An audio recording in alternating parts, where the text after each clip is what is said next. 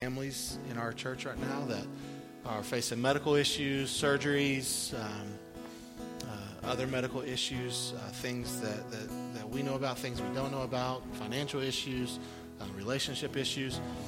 It's also spring break, so we've got people that are traveling, and we want to just make sure that they're safe and know that we're praying for them and loving on them. So if you'll just bow your head with me for just a minute, we will pray and then see what God has to tell us today. Heavenly Father, I know there's many heavy, burdened hearts in our room today and in our world today.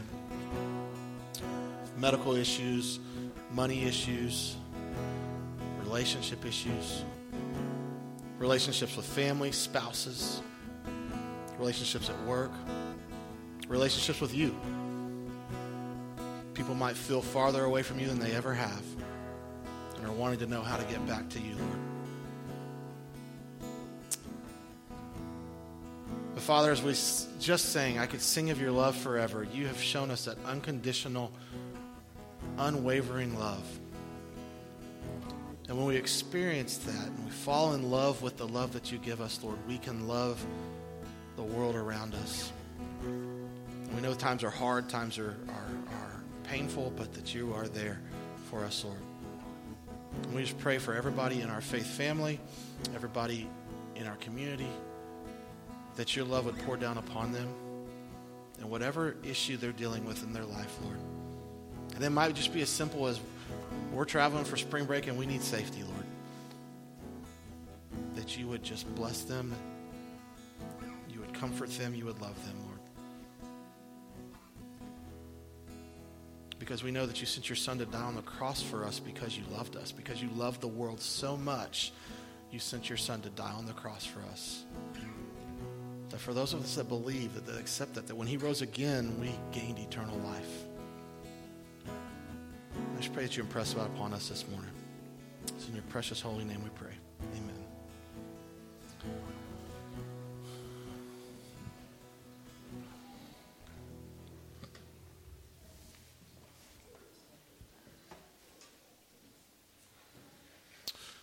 So, kiddos, you can head on out.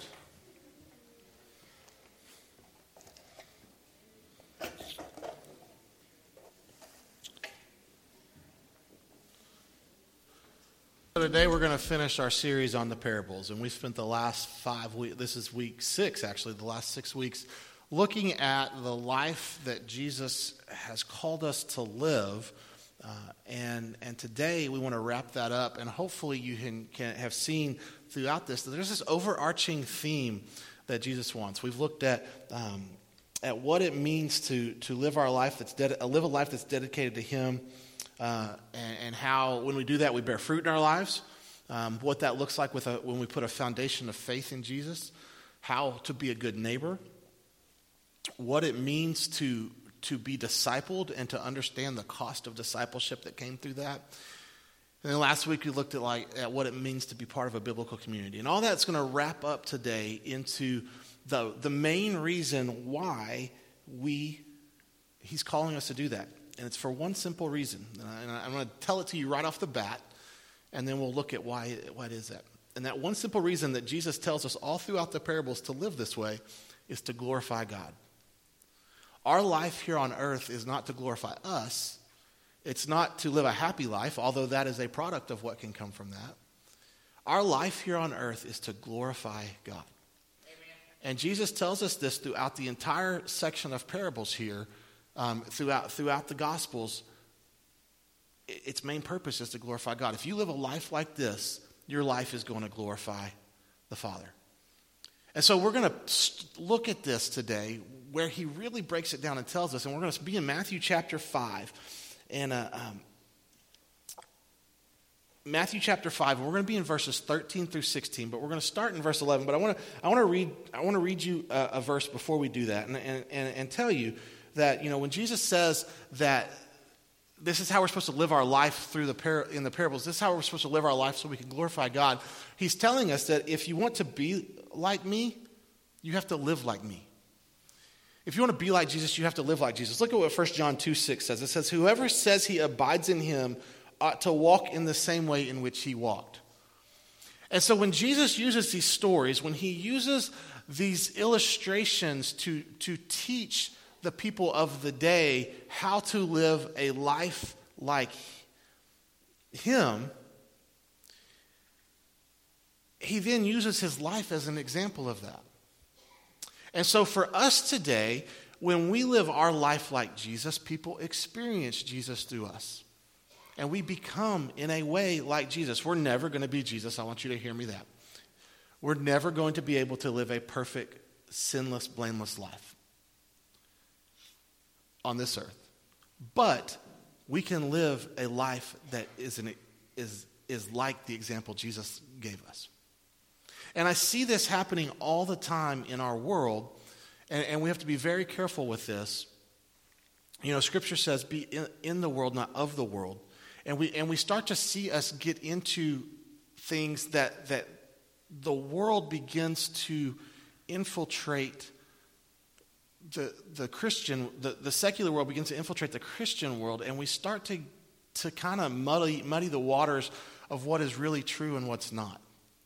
And that's why I want us to understand that here at First Baptist Mason, we are going to go to God's Word first and then put things through that filter. And so when we want to learn how to live our life, we're going to look at what God says and what Jesus tells us here in the Gospels about how to live our lives. Because it's real easy to think that a cause or something that's out there is something that Christians are supposed to do. And there are things that we're supposed to do. But there's things that Christians are supposed to do that we go out and do, and people that aren't believers and in the real world, they do them exactly the same way, right? And there's nothing that really sets us apart when people look at it. But when we do it in the name and in the love of Jesus, and we live our lives and do that, and it becomes an outflowing, we bear fruit with our lives, it becomes an outflowing of our lives, people see Jesus in that. And God is glorified when that happens, because we go and we become a good neighbor. And we went, and I'll use the example of the ice storm and serving food. We didn't do that to make our name known. We did that to make God's name known. Because people in their greatest time of need are looking for somewhere to turn. And people, when their hearts are broken and in their greatest time of need, they need to find Jesus. And so we want to do these things. We want to live this life to glorify God. And so here in Matthew chapter 5, it's the beginning of the Sermon on the Mount. And Jesus goes on for several chapters of the book of Matthew preaching this sermon. It's, like I said earlier, it's the longest single set of scripture of Jesus speaking tied together. And at the beginning of Matthew chapter 5, there is a section of this sermon that's called the Beatitudes.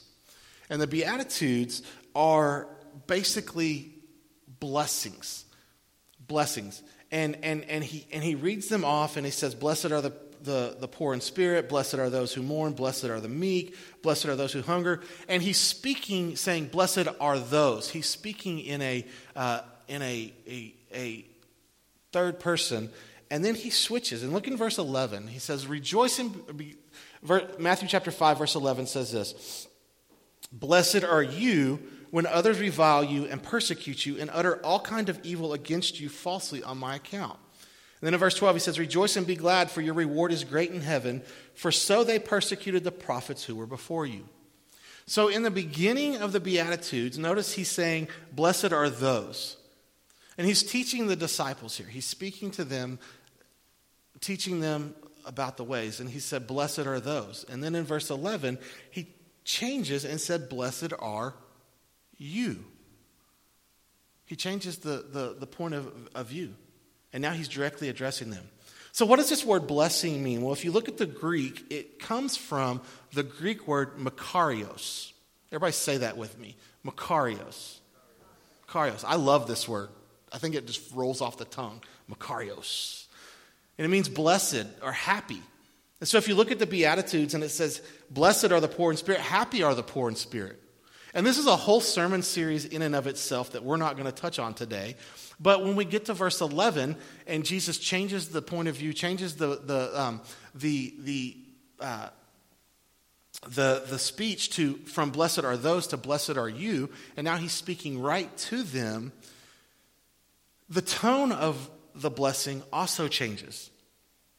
He goes from things like, blessed are the merciful, blessed are the pure in heart, blessed are the peacemakers, to blessed are you when others revile you and persecute you and utter all kinds of evil against you falsely on my account. Doesn't sound real promising, doesn't it?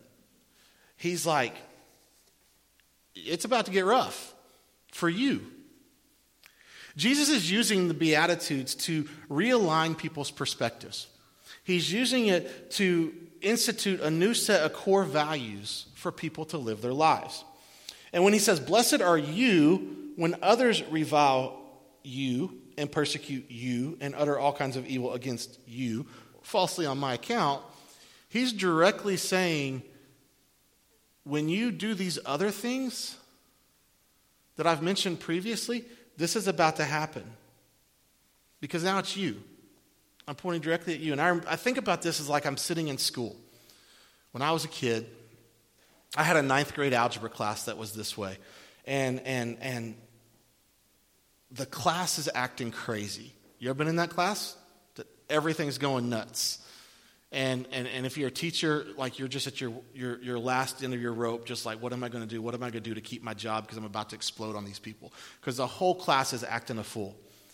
And the teacher comes in and begins to or the principal walks in. Never failed that the principal walked by my class when we were doing this, and he would walk in, and he begins to discipline the whole class. And you're one of the main parts of the problem in that moment, but the whole class is getting disciplined, and you're like, okay, cool, I'm going to get off scot-free, and because it's this overarching theme of y'all better start acting right. The entire class is going to be held after class in detention and all this stuff. And then all of a sudden, he turns and looks right at you with this laser focus, and it says, but you, I'm calling your mom.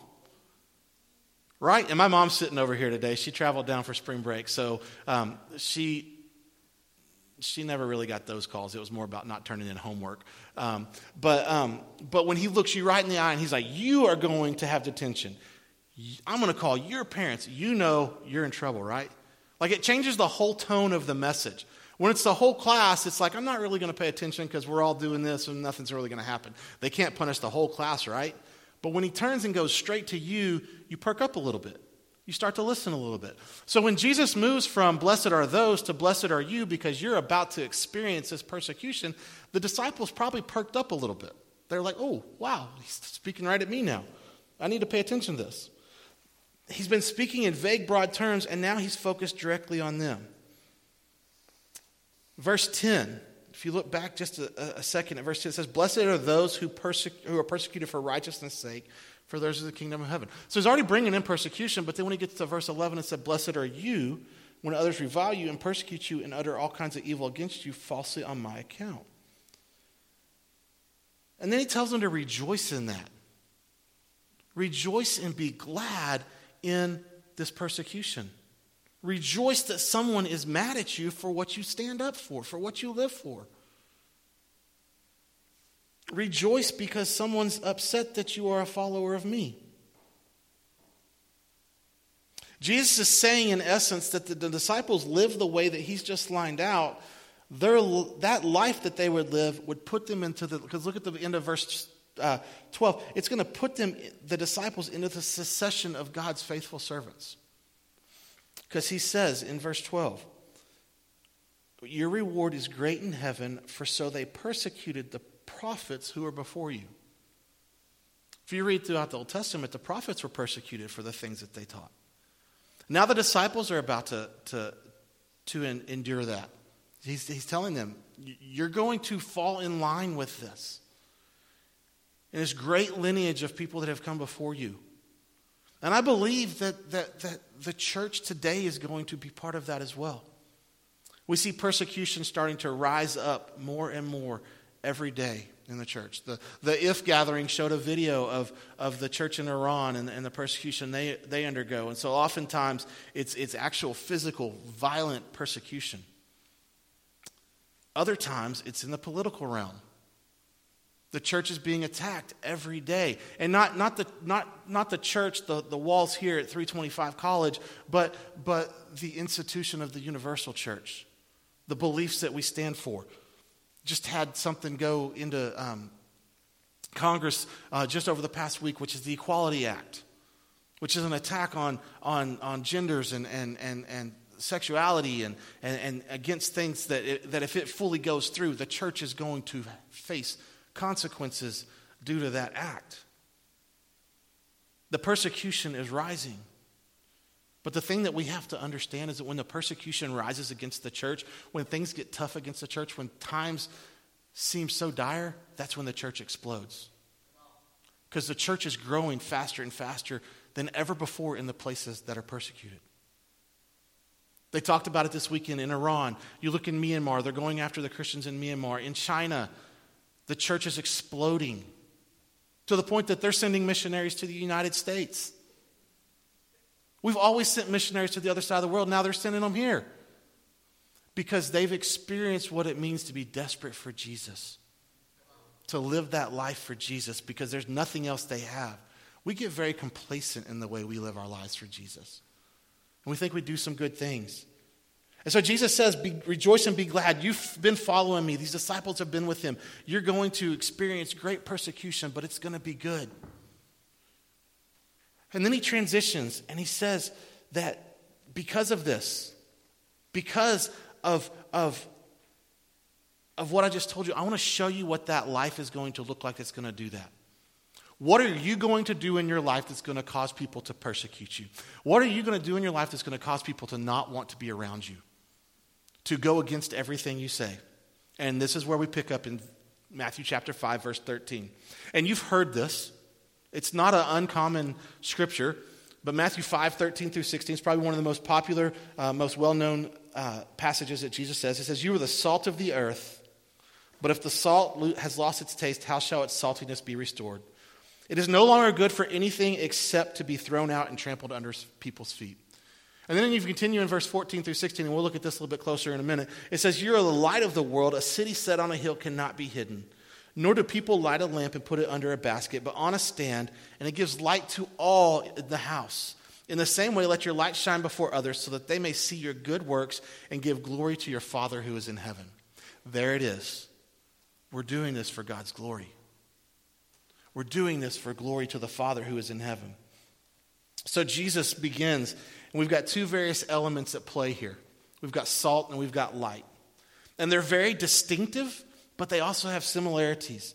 Different characteristics, but definitely some things that you can look at apart. So let's look at salt first. The first element is salt. He tells the disciples, you are the salt of the earth. What does he mean when he says this? Well, if you know anything about salt, you know that it's got many, many properties and functions. Salt can be used as a preservative.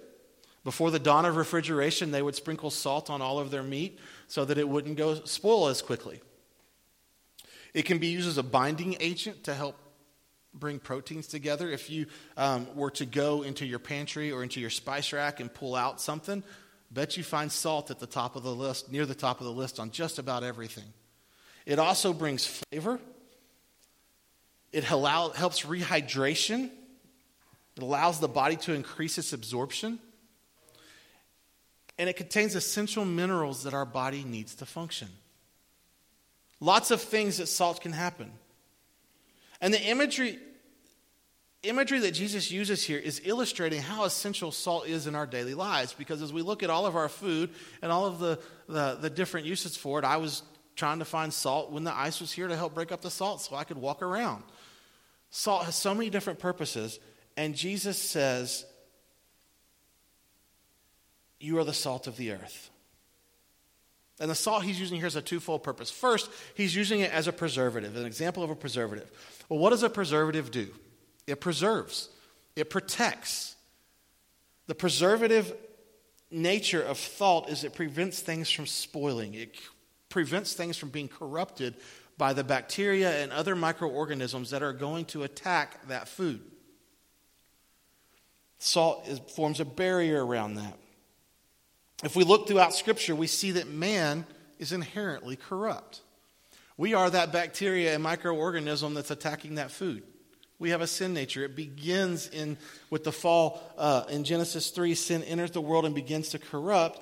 And as we look throughout Scripture, we consistently see salt as a symbolic reference to how to keep this corruption out of the world. So when we look at our lives as salt, we see that we can preserve and protect the world from this corruption. When you are the salt of the world and you're taking the love of Christ and the words that he's given us in the Scriptures to the world, we're protecting the world from the corruption of the enemy. When we speak truth in love, the truth that God has given us in love, we are keeping the evil words away from people. So we are a preservative, so to speak, when we are the salt of the world, salt of the earth. The second use of the word here is as a flavor enhancer. Salt brings taste. I love to add salt to popcorn. It's not good without popcorn. Popcorn's not good without salt, sorry. Salt is good without popcorn, but popcorn's not good without salt. Y'all are tracking with me, I know you are. And you've heard me talk about brisket before. The best brisket has a bark that has a distinctive salt flavor to it. When you bite into that, you can just, all the flavors mix together, but then boom, there's the salt. That just makes my mouth water. Salt brings out the best in food. And here's the thing. What happens when you put too much salt in something? It's bad. A little salt goes a long way. And the rabbi would use salt as a reference to wisdom. When Jesus is talking about losing saltiness here in verse 14 or verse 13, when it says salt has lost its taste, how should its saltiness be restored? It's no longer good for anything except to be thrown out and trampled under people's feet. This is a reference to the rabbi use of the illustration of salt for wisdom. What happens when salt loses its effectiveness? It doesn't work anymore. You have to get rid of it. And the rabbi would have been teaching about losing saltiness as losing wisdom and starting to act foolishly, starting to do things that didn't line up with what your life said. So if you're living this life of righteousness that Jesus not only talks about in the first 12 verses of Matthew chapter 5, but all throughout the Sermon on the Mount and the rest of his time on earth, if you begin to lose that wisdom, the wisdom that he's sharing here, and you begin to live your life that way, and you lose it and start to act foolishly, it's very hard to gain that back. When you damage or lose your reputation, it's very hard to gain that back. And we are seeing this all the time. We see it in politics. We see it in the corporate world. Somebody who has gained their position in life because they are smart, savvy, wise beyond their years, and they start to do foolish things. And it gets out into the public, and the public crucifies them. And they lose their status. They lose their job. They have to resign. I was reading 2 instances this morning. One is a football coach that's about to lose his job at a well-known university. And the other is a governor that's about to lose his job because they've started doing foolish things. Once you lose that, it's hard to gain it back. We also see it in ministry. I read a third article this morning about a pastor who is doing something foolish and saying foolish things that is probably going to lose his credibility as well. Already has. When we start to lose that saltiness, when we start to lose that influence because we've set wisdom aside, we lose our effectiveness in the world to glorify God. So Jesus is giving a warning there. You are the salt of the earth. Be careful, don't lose it. Salt represents our inward character that influences a decaying world. Key word there, 3 key words. Inward character influences. What's on the inside influences. The salt, it's in recipes, it's a binding agent. We use it as a preservative. That's what's inside our hearts. When we fill ourselves with Jesus, the salt of the earth is our inward character. And the inward character influences the world. Can influence it good and it can influence it bad. I love this quote from Greg Laurie, because one of the things that salt also does as part of the rehydration process, it not only opens up your body's ability to absorb, but have you ever had something really salty? What do you want to do after you've eaten that? You want something to drink really bad, right? You thirst. Salt, Greg Laurie, an evangelist from California, says salt stimulates thirst. When you walk with Jesus, you stimulate a thirst for God in others. That inward character, because you are walking with Jesus, influences others to come to know him. And then he transitions and he moves from the inward to the outward, and he goes from salt to light. Light, when we think of salt, we think frequently of putting salt onto something, into something, putting it in a recipe. When we look at the ingredients list, it's everywhere, but it's usually one of the first ingredients. The inward character of you is super important, as much as salt is super important to the things that you cook. But so is the outward, because light influences the world. It's how people see. Jesus continues in verse 14. He says, "You are the light of the world. A city set on a hill cannot be hidden, nor do people light a lamp and put it under a basket, but on a stand, and it gives light to all in the house." And it continues on, and it says, "The same way let your light shine before others, so that they may see your good works and give glory to your Father who is in heaven." Just as salt has fundamental properties to it that makes it essential, so does light. Light provides warmth. It allows us to function. We get our work done throughout the day when we have sunlight, and thanks to technology, we can keep on working after hours, after dark, because it lights our house. Never understood fully how important light was until a couple of weeks ago when we lost light. And when we were moving here, I remember researching Mason and Mason County and finding out that it's one of the dark counties. You know, it's designated a dark county. And I'm like, that's cool. You know, I grew up in the city, and the big lights everywhere. And then that night, we had gone to pick up some dinner, and the power went out while we were waiting on it. And I got back on the road, and I was like, wow, this is dark. It's like, if I didn't have lights on the car, like, I really would be in pure pitch black darkness. Light illuminates, allows us to see. If I didn't have those lights that night, I probably wouldn't have a car, because I would have hit like 12 deer before I even realized I hit one. Jesus tells the disciples here, after he says, "You are the salt of the earth," he says, "You are the light of the world." You are the light to the world. It's interesting because in John chapter 8, verse 12, Jesus says something very similarly but distinctively different. He says here in John 8, chapter 8, verse 12, he says, "I am the light of the world. Whoever follows me will not walk in darkness, but will have the light of life." So Jesus proclaims himself as the light of the world. But then he tells the disciples, "You are the light of the world." What is he saying there?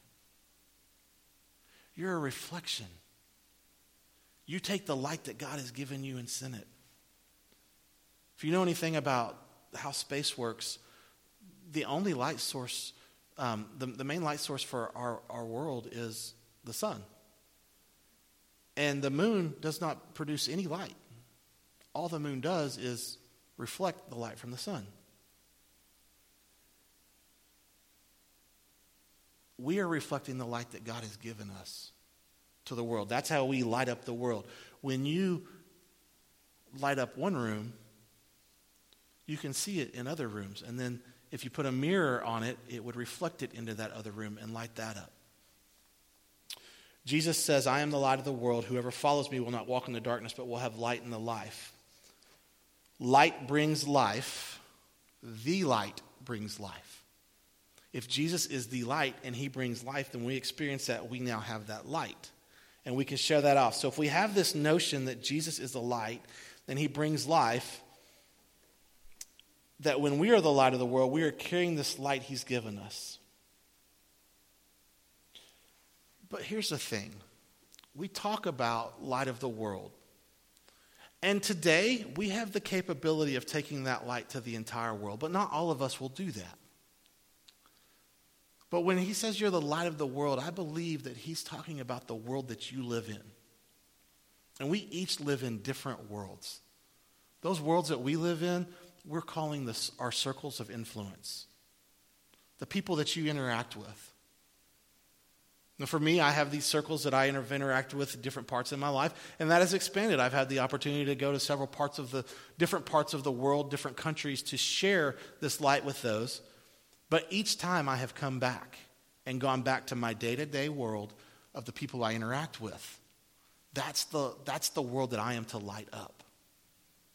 The season of my life right now, God has called me to Mason, to help be the light to Mason.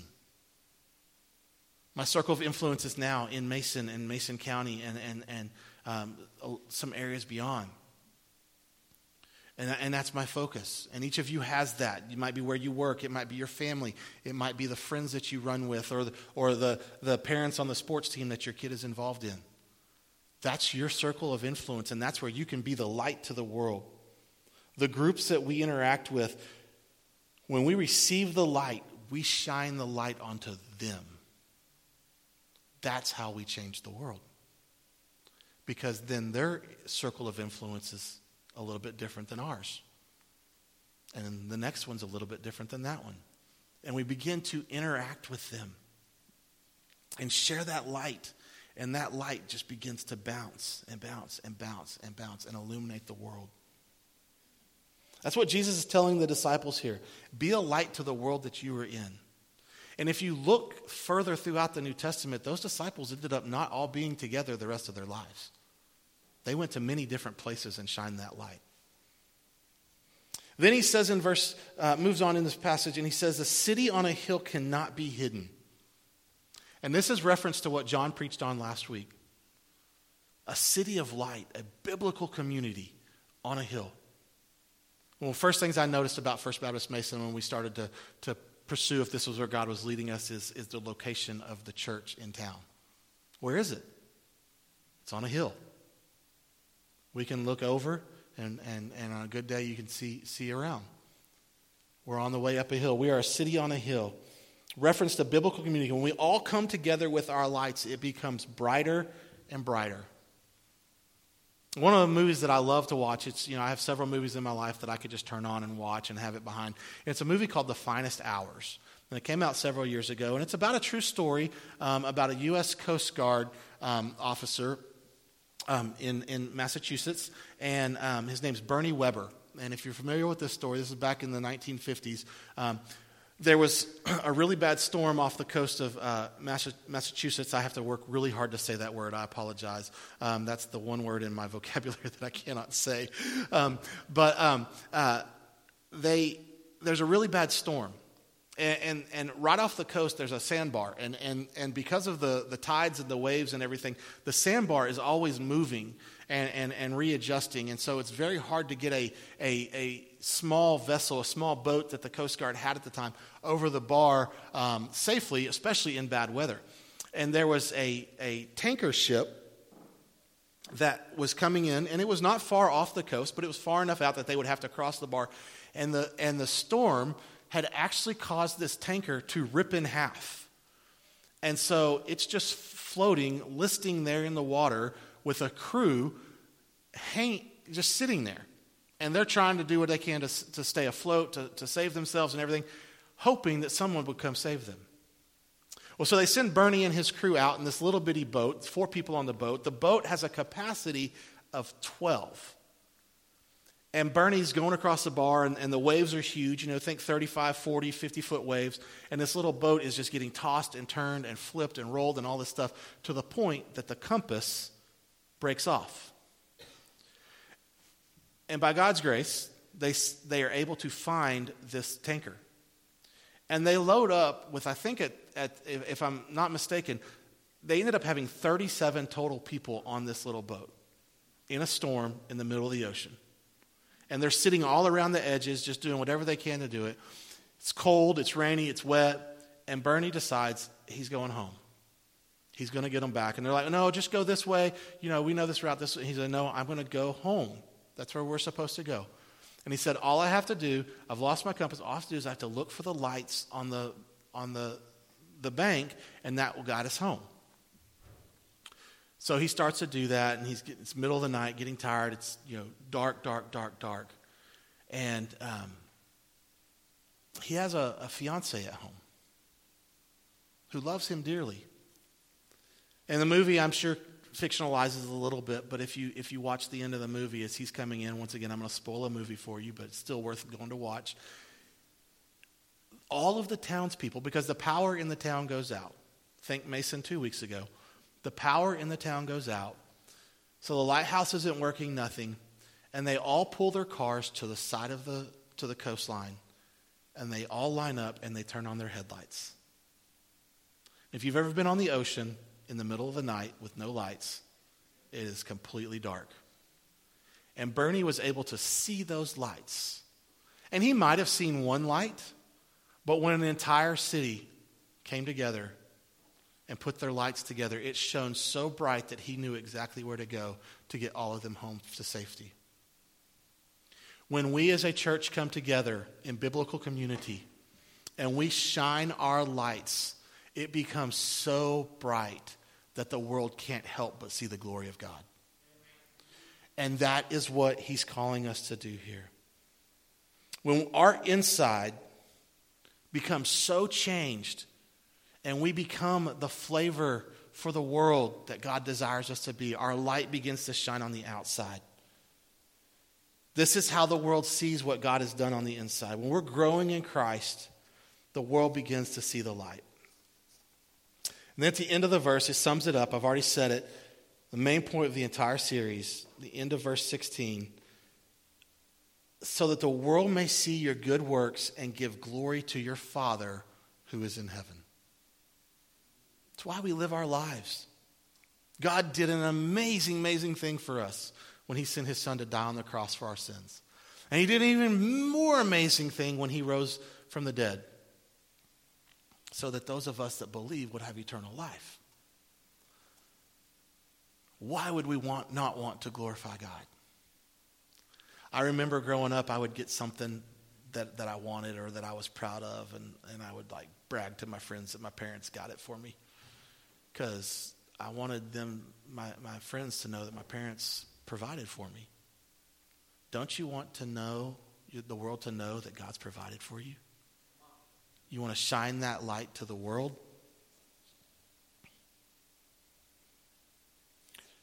When we live our lives according to the parables, when we bear fruit, when we have an unshakable faith, when we are a good neighbor to the people around us, when we understand the cost of growing in discipleship and we live in true biblical community, being the salt and light to the world, we do it all, every single bit of it, for the glory of God. And this is another sermon for another day, but that's when our lives begin to truly worship God. Not just sitting here on a Sunday morning singing 3 songs and hearing a message, but our lives exude worship. Our lives are wholly devoted to bringing glory to the Father. And when people see this, their lives are changed. It's a journey. It's a process. There's a cost to it. A sacrifice has to be made. You have to be willing to give things up in your life, to lose relationships, to lose status, to lose your desires, to take up your cross daily and follow Jesus, to glorify him, to make God's name famous. I want to leave you with a quote by C.T. Studd. If Jesus Christ be God and died for me, then no sacrifice can be too great for me to make for him. If Jesus Christ be God and died for me, then no sacrifice can be too great for me to make for him. That's what the parables are about, is to make sacrifices, to live a godly life, a righteous life, so that God's name can be glorified. But in order to do that, you have to have a relationship with him. You have to know that God loves you more than anything in this world. So much so that he sent his son to die on the cross for you. So that in his resurrection, you might have eternal life. And we can help you with that this morning. Here in a minute, we're going to have a response time. I'll be down front. The band's going to come up and play. If you would like to know more about that, you can come down and talk to me and pray with me. I can help you look at what God says about that. If God's doing something else in your life, if you just need to pray, the altar will be open. If you would like someone to pray with you, I'll be here. Some of the other the lay pastors can be there for you. But I understand, and I know, and don't hear me wrong, that sometimes it's very, very hard to walk down front in front of people you don't know. And so that's why we have the Welcome Center back in the back. I'll be back there after the service. I would love to visit with you there if you're just not ready to come down front for that. But don't leave today without getting it right with God, because you don't know what tomorrow brings. I'm going to ask the band to come up. I'm going to pray, and we're going to just have a time for you to do that, to just spend some time listening to what God is speaking on your heart and make a decision. So, Father, thank you for this message. Thank you for empowering us and challenging us to be salt and light to the world, Lord. And let us become a church, a biblical community that is a city on a hill, that our inward life is becoming so salty that our outward light shines to the world, that no one can mistake what we stand for and who we stand for. Father, I pray for anyone in this room that's struggling today, Lord, if it's just something going on in their life that they just need to ask you for help with, or if they're ready to just turn their lives over to you, to wholly sell out to you and devote their lives to you and see the newness, the new creation that you have promised them, Lord. I just pray that you would give them the courage to do that this morning, Lord. Father, you gave an unbelievable sacrifice for us, so much so that any sacrifice that we could even think about giving of ourselves pales in comparison. And I just pray that you would make us strong and bold enough to give those things up. We love you for the grace you give us. In your name we pray. Amen. You can stand, please.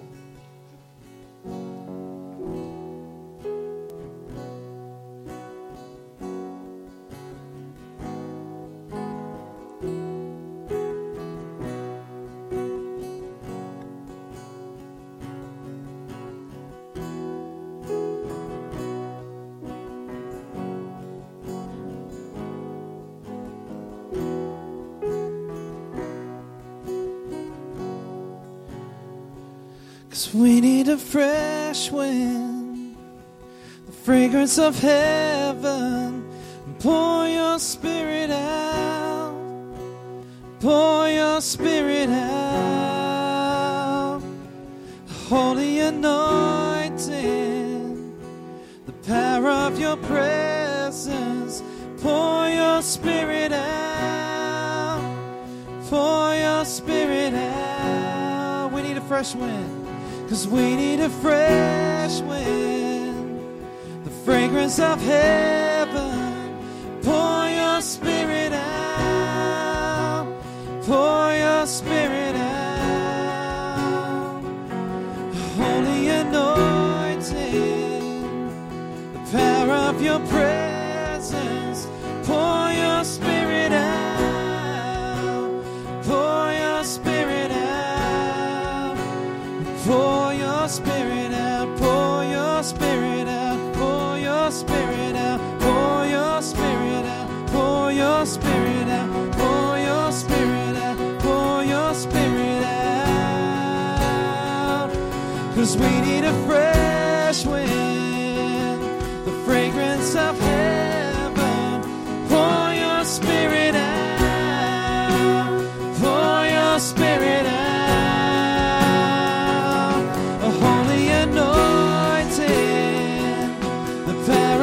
Presence, pour your spirit out, pour your spirit out.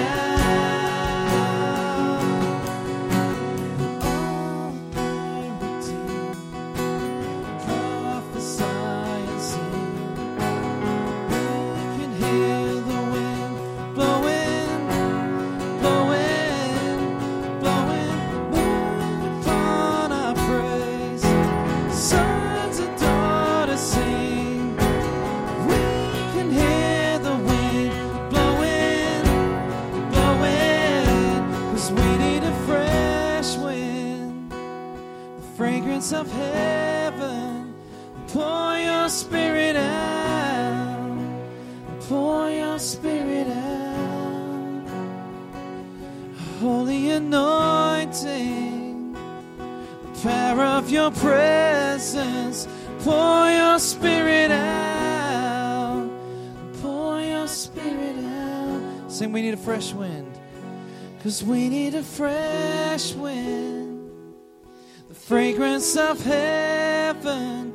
Pour your Spirit out. Pour your Spirit out. A holy anointing, the power of your presence. Pour your Spirit out. Pour your Spirit out.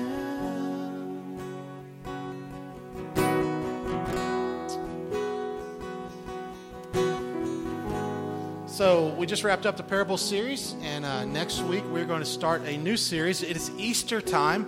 Easter is 1 month away, and so we're going to enter into our Easter series. It is called Last Words, and I'm really excited about it. We're going to look at the last week of Jesus' life and the things that he said on this earth, from the triumphal entry through the cross to what he said after he rose again. And then it's actually going to carry through the week after Easter, and we'll look at the things that he tells the disciples before he ascends back into heaven. And so it's an exciting time, and I'm really excited to bring those messages to you. And we want you to invite people, and we want to do something new and different here for this year, because we get to have Easter in church this year, and we're really excited about it. So we've got a couple things that will help you invite people, because I really believe that 2 days in the church of a year are our Super Bowls, and it's Christmas Eve and Easter. And those are the times that statistics show that people are more likely to come check out a church because they feel obligated to be here. And so we want to make them feel welcome, want to make them feel like it's home. And so the best way to do that is to invite them. So we've got 2 tools to help you do that. The first one is, Jay's got one hold up back there. We've got some yard signs that we're going to reclaim the yard sign industry from the politics. If you want to take one of those and go put them in your yard and just advertise, it's got our Easter service at 11 a.m. We're also going to do a Good Friday service this year.